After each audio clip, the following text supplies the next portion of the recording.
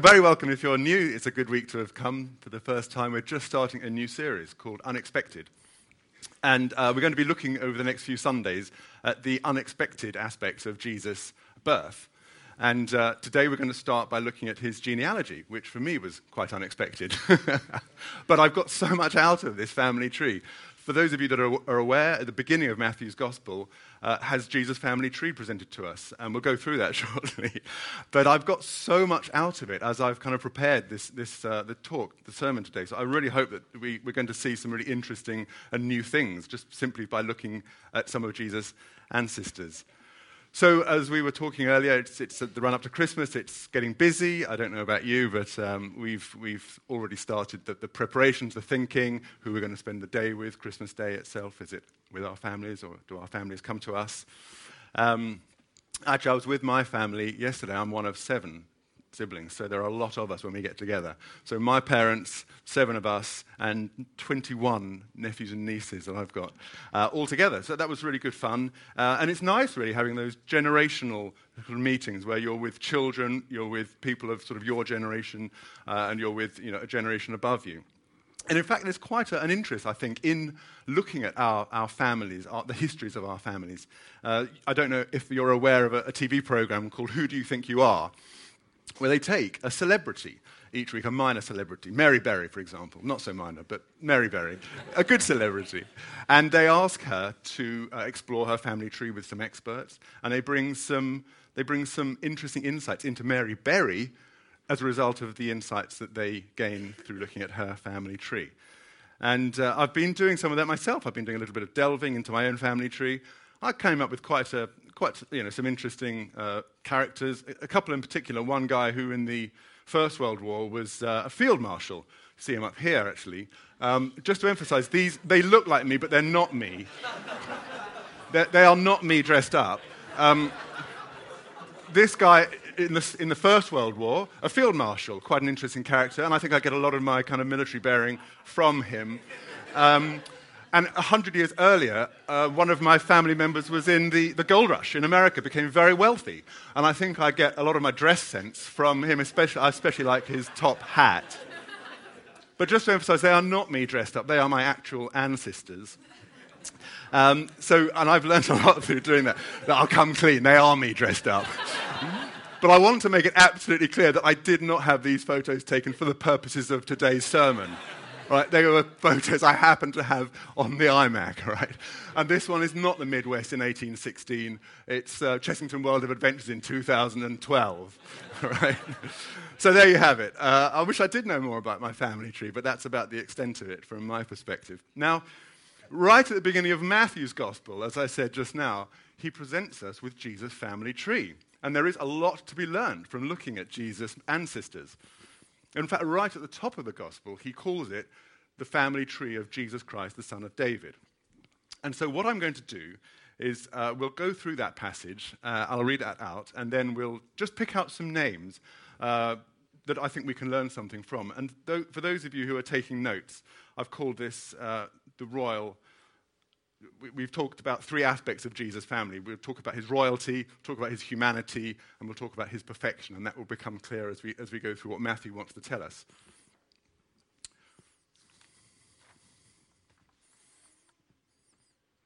So let's read the passage. The family tree of Jesus Christ, the son of David, the son of Abraham. Abraham was the father of Isaac, and Isaac the father of Jacob, and Jacob the father of Judah and his brothers. And Judah the father of Perez and Zerah by Tamar, and Perez the father of Hezron, and Hezron the father of Ram, and Ram the father of Amminadab, and Amminadab the father of Nahshon, and Nahshon the father of Salmon, and Salmon the father of Boaz by Rahab, and Boaz the father of Obed by Ruth, and Obed the father of Jesse, and Jesse the father of David the king. And some of these names will be in the quiz at the end of the sermon. And David was the father of Solomon by the wife of Uriah, and Solomon the father of Rehoboam, and Rehoboam the father of Abijah, and Abijah the father of Asaph, and Asaph the father of Jehoshaphat, and Jehoshaphat the father of Joram, and Joram the father of Uzziah, and Uzziah the father of Jotham, and Jotham the father of Ahaz, and Ahaz the father of Hezekiah, and Hezekiah the father of Manasseh, and Manasseh the father of Amos, and Amos the father of Josiah, and Josiah the father of Jeconiah and his brothers at the time of the deportation to Babylon. And after the deportation to Babylon, Jeconiah was the father of Shealtiel, and Shealtiel the father of Zerubbabel, and Zerubbabel the father of Abiud, and Abiud the father of Eliakim, and Eliakim the father of Azor, and Azor the father of Zadok, and Zadok the father of Achim, Achim the father of Eliud, Eliud the father of Eleazar, and Eleazar the father of Mathan, and Mathan the father of Jacob, and Jacob the father of Joseph, the husband of Mary, of whom Jesus was born, who is called Christ.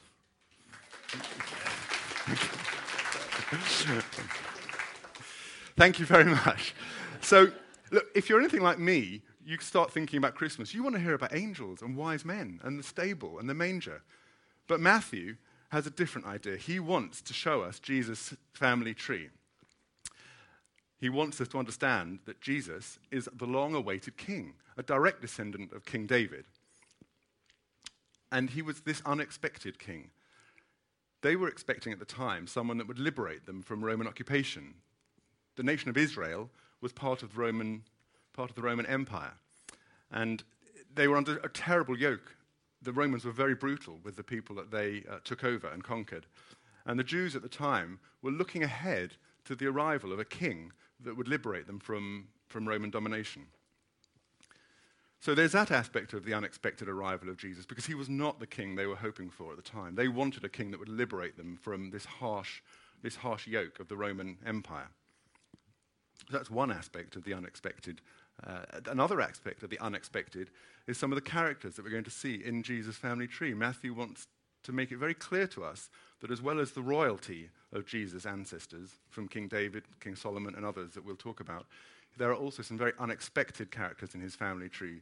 Some real, some outsiders, some people that did terrible things, but nevertheless were drawn in to be part of Jesus' family tree. And that's something that we can hold on to as we think of ourselves and the way we relate to Jesus. So as I said, if you're taking notes, I've called this Jesus Christ, the perfect human king.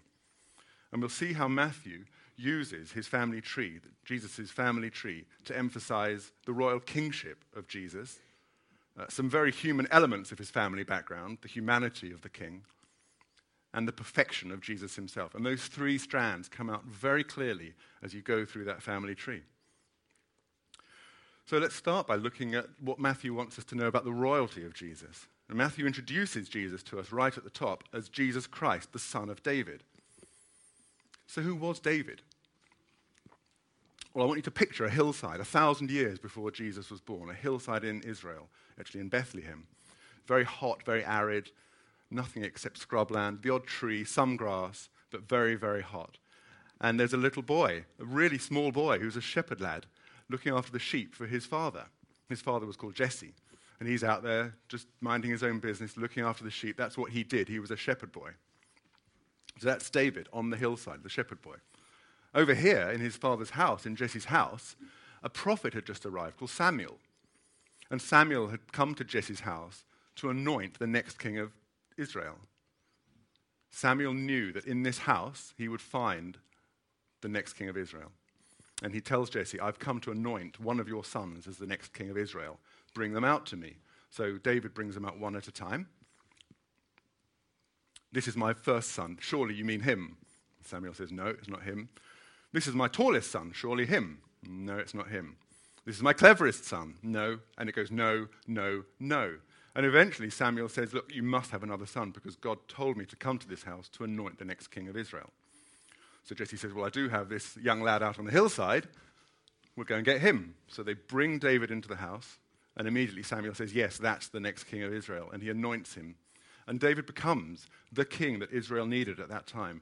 Israel then was very fragmented, a very difficult place to live in, lots of fighting and strife, and David united that kingdom 1,000 years before Jesus was born and brought all the trappings of royalty and kingship to Israel. So you get a palace, you get an army, you get wealth, you get royalty. And the Jews at Jesus' time always look back to that period of their history as a real golden era with King David on the throne. And towards the end of David's life, God spoke to him and said some quite unusual things. God said to him, I will raise up your offspring, David, after you, and I will establish his kingdom. I will establish his throne forever. I will be to him a father, and he shall be to me a son, and his throne shall be established forever. Now, David already had a son called Solomon.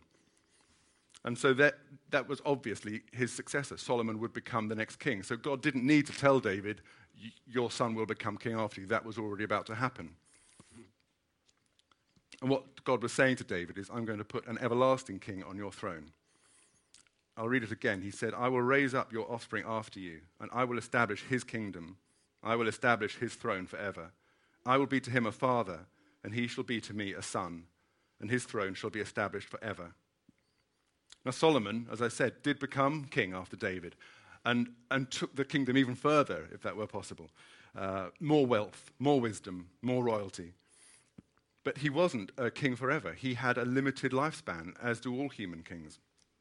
And Matthew is absolutely determined that we see that Jesus is that eternal king. Jesus is that promised king. And throughout the Old Testament, there are lots and lots of predictions that God would send a man to be the savior of the world, to be his king on earth. So let's look now at what Matthew has to say about the humanity of Jesus' family tree. And there are lots of people in his family tree that we can identify with much more easily than perhaps we could identify with a king. Another reason that his family tree is so important to us is that it establishes him firmly in history. He's not a Robin Hood or a Santa Claus. He's got history behind him. He's rooted through generations and generations of previous people that had lived before him. And I want to just pick out a couple of people from his family tree. The first one we're going to look at is Ruth. And Ruth is named, somewhat unusually, in the actual family tree. Just here you can see the name Ruth. Now, up until that point, you've mostly got the father of so-and-so, the father of so-and-so, the father of so-and-so. You've got a couple of women as the mothers, but Ruth is one of the first we see whose mother was Ruth. And Matthew really needs us to understand there's something interesting about Ruth, something that we need to think about. Now, Ruth was from a country called Moab, which is in modern-day Jordan. She wasn't an Israelite. She lived in Moab, just near Israel. And she was there, young girl on her own, single. And one day she meets a woman from Israel called Naomi, who's come to Moab because of a big famine in Israel. And Naomi has emigrated out of Israel to Moab with her 2 sons. And after a time, Ruth falls in love with one of her sons, and they get married. And all goes well for a few years. And tragically, Naomi's son then dies. And so Ruth finds herself a widow, a young widow. And at around that time, the famine ends in Israel, and Naomi decides that she will go back to Israel. And she says to Ruth, look, I'm so sorry, you are now a widow at such a young age. I need to go back to Israel.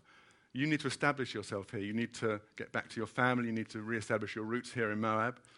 And Ruth says, no, I want to be with you. Something Ruth has seen in Naomi is very attractive to her. She's seen that Naomi knows God. Naomi knows the one true God, which they wouldn't have done in Moab. And Ruth is very attracted to this and says to Naomi, where you go, I will go. Your people will be my people, and your God will be my God. And so Ruth comes back with Naomi to Israel, a complete outsider. She knows no one. She doesn't speak the language. She's young. She's a widow. She's got a real kind of tragic history to her.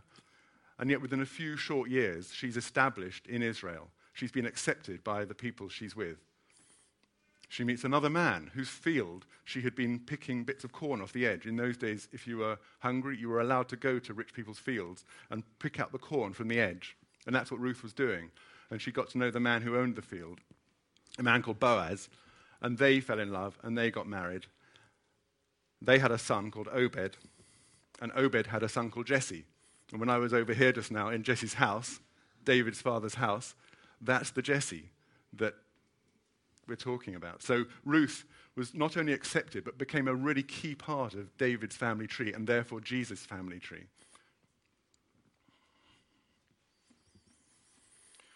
So as well as outsiders being welcomed into Jesus' family tree, there are also examples of some really bad behavior.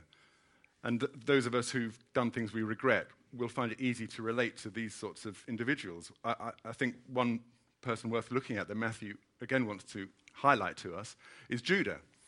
Now, Judah is probably someone we do know of, although we might not realize it. If we're familiar with the musical Joseph and the Amazing Technicolor Dreamcoat, Joseph is one of 12 brothers, one of whom is called Judah. So again, in the family tree, it says that Jacob was the father of Judah and his brothers. One of those brothers, the famous one, was Joseph. So right at the beginning of that story, Joseph is sold into slavery.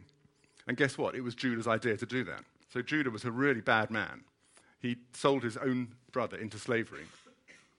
And actually, as time went by, Judah became even worse than that. He got into all sorts of scrapes, some of which were really very unpleasant, one of which involved him making his daughter-in-law pregnant. So he was a really awful character. And it's all there in the Bible. One of the great things about the Bible is it just tells it as it is. It doesn't gloss over difficult things. And Judah had a terrible life through entirely his own fault.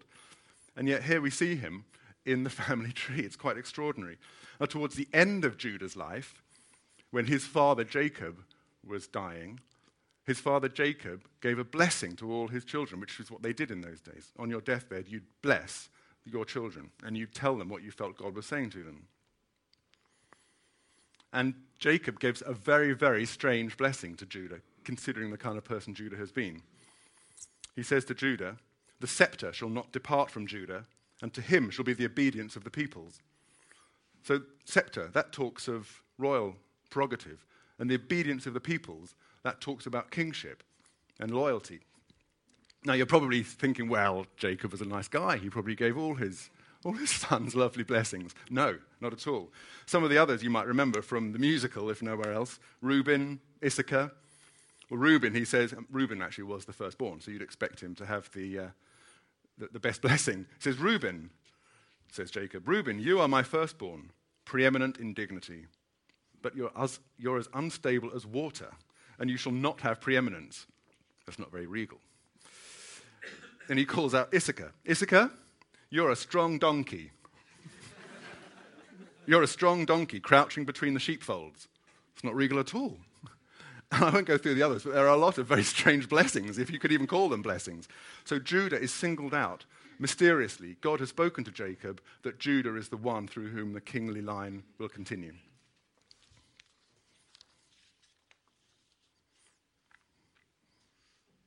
In some senses, of course, we should not be surprised that the weak characters in Jesus' family tree are prominent in the list there. Matthew is far from trying to hide them. He's actually drawing attention to them.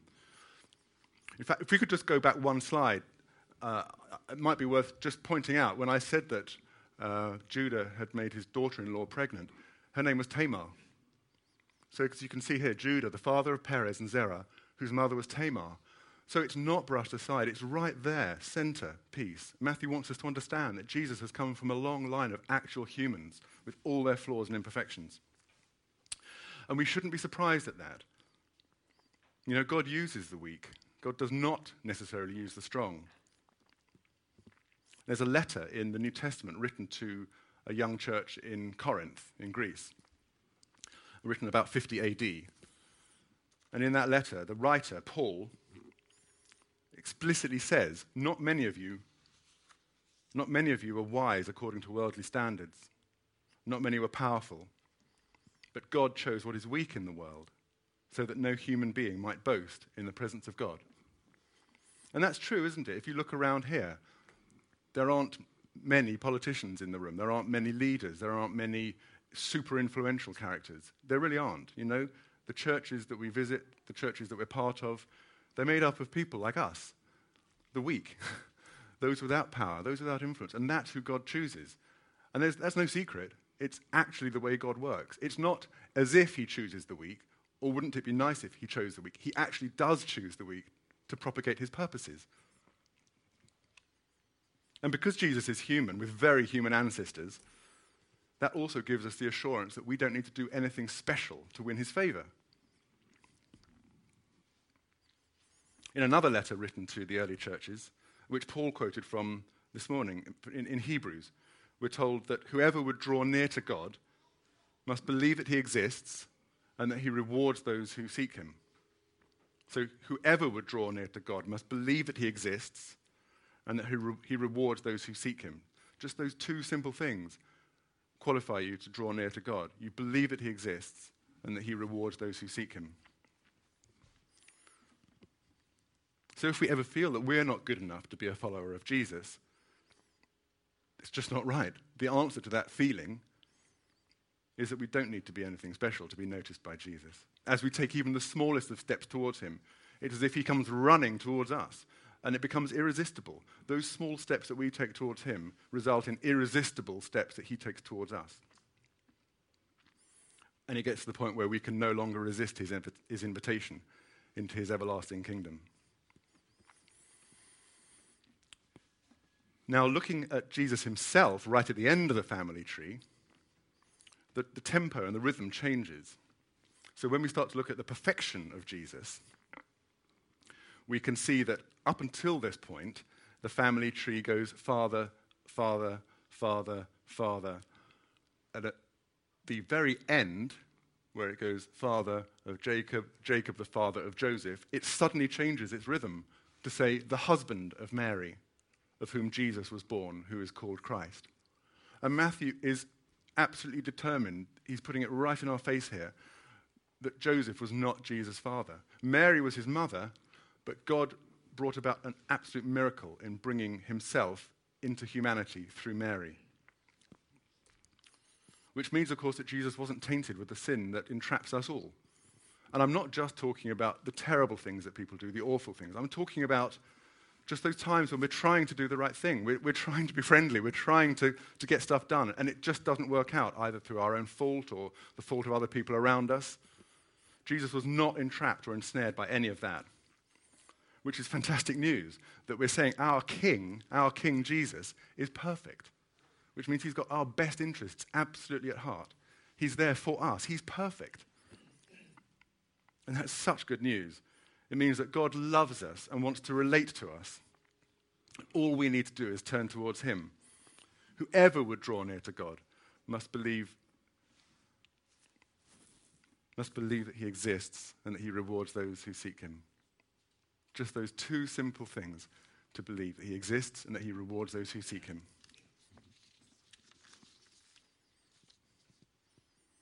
So what's Matthew trying to tell us here? Because Jesus is a king, he does demand our allegiance. There's no getting away from that. Because he's human, we don't have to be anything special to win his favor.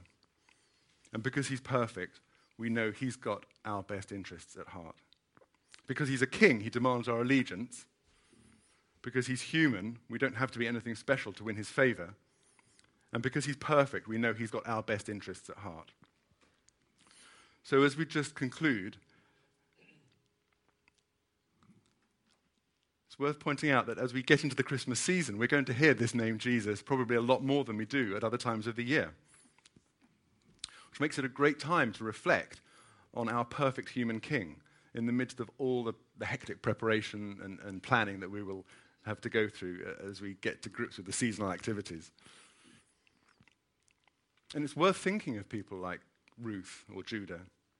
And we can all identify with them. Ruth, an outsider, a foreigner, completely powerless, really had nothing going for her at all. And even for those of us who aren't quite at that end of the spectrum, I'm sure that we can all identify with those feelings of being an outsider. Certainly I can. There are situations where I do feel like an outsider. I don't feel connected. And that's something that Jesus absolutely deals with. We're connected to Jesus. When we're born again, of course, we're his son or daughter. So those feelings of being an outsider are just that. They're just feelings. They're not real. We are not outsiders. We are all part of Jesus' family. And for those of us who've done things we regret, and again, I'm going to include us all in that. We've all done things we regret. It might not have been at the same level as Judah, but nevertheless, we will all have done things that we regret. And Jesus absolutely deals with that. Jesus will deal with our regrets. We simply bring them to him. We don't try and hide them from him. We bring those regrets to Jesus, and we tell him about them. He already knows. So we tell Jesus about them, and we say we're sorry, and we turn away from them, and he forgives us. That's just amazing news. He forgives us. And when we're forgiven by God, we're forgiven. Jesus is our perfect human king. A king that seeks out the lost and the lonely, and the outsider and the outcast, but also seeks out all of us in our best moments and in our worst moments. He wants us. He really wants us. And Jesus has opened the way back to God for everyone that will follow him. So Matthew shows us that Jesus has an everlasting kingdom. And so because Jesus is alive, it means he's with us if we did but know it. He's with us. And so at difficult times, that's so good to know. Whether it be the stresses of preparing for Christmas, the people that we're going to be with. How lovely it is to be with family, right? It's great. But there are always things going wrong. There's food burning in the oven. The presents haven't been wrapped yet. You haven't done the tree. You're feeling really stressed, but you're really trying not to show it. Right. But Jesus is there. You just have to say, Jesus, please help me with this. And I would really want to be specific with you, whatever your circumstances you're facing. And I'm not just talking about trivial ones, all right? I'm talking about real life things that knock us for six. You need to use those words. Jesus, help me with this. And he will. Whoever would draw near to God must believe that he exists and that he rewards those who seek him. Just say to him, Jesus, please help me with this. And he will. Jesus is the perfect human king, and we're called to live under his loving leadership. His kingdom is one that has our very best interests at heart. And he's a king that seeks out and saves everyone who will respond to him. You only need to look at his family tree to see how inclusive and welcoming he is. And that is really good news. Could I ask the band to come down? And could I have the prayer team come down here to my left? And I would encourage you, if there's any of that for you this morning, to get someone to pray for you. It doesn't have to be the prayer team. It could be someone you're sat next to. I'd love to pray with you myself afterwards, as would Paul, Philip, and others that you would have seen at the front here. But, you know, if it's the hassle of Christmas and you just can't get it right, get prayer for that. If it's something you regret, get prayer for that. If it's a feeling that you're somehow an outsider, come and get prayer for that. And I would also say, if it's healing, come and get prayer for that. Paul spoke last week about God wanting to heal us, and it's so true. So if you would like healing for any aspect of your life, physical or otherwise, come and get prayer for that. I just want to pray. Lord Jesus, thank you so much that you are our perfect human king.